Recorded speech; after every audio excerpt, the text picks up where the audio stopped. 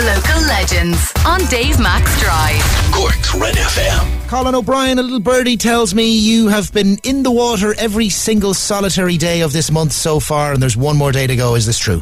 That is true. Well, I haven't been in the water yet today, but I'm going to be going in about 7:30 tonight. Tell me this, how's the temperature? I'd say it's actually quite nice. Surprisingly, the last few days have actually been hot in the water. I don't know if it's just my body getting used to it or if spring's coming.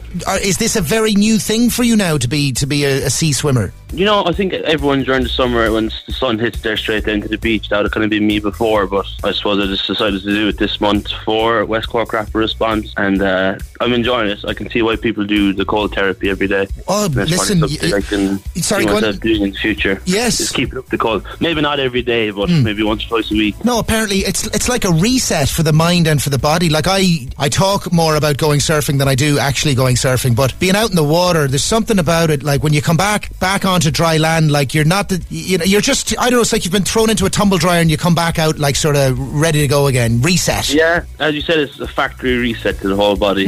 There you go. You could go in tired and come out with energy you didn't realise you had before. Or things turning around in your mind that you can't kind of really shut down and stop, and you come out and it's gone. It's just, I don't know, yeah, a factory reset's a nice one. I'm going to use that myself again, Colin. I think if you have anything on your mind, you go into the water, I think you're more concentrated on trying to keep warm than trying to keep any thoughts in your mind. Well, that's it. You have to refocus on, you actually have to be present in the moment, don't you? I mean, maybe that's where the Zen Buddhist part of it comes in, and the kind of awareness and being in the moment, and all of that sort of stuff that gets talked about, because you have no other choice. Yeah, exactly. It's just you against the water. You're doing this in memory of a friend. You're raising funds for West Cork Rapid Response. The little birdie was Elaine Smith, whom you know in Republic of Work, where you work.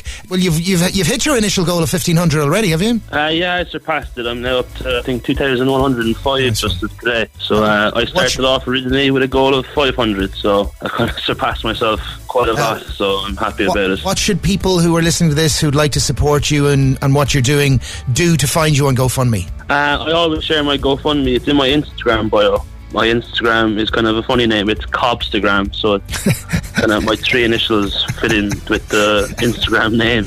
Nice one. Cobstagram. Okay, very good. Yeah. And what would you search for in GoFundMe if you were putting it in? It's Sea Swims in aid of West Cork Rapid Response, the name of the GoFundMe page. Gotcha. Well, a fine tribute to the memory of your friend, and well done. I hope you enjoy your swim this evening and tomorrow, and that you keep it up. For more Red FM podcasts, go to redfm.ie/podcasts.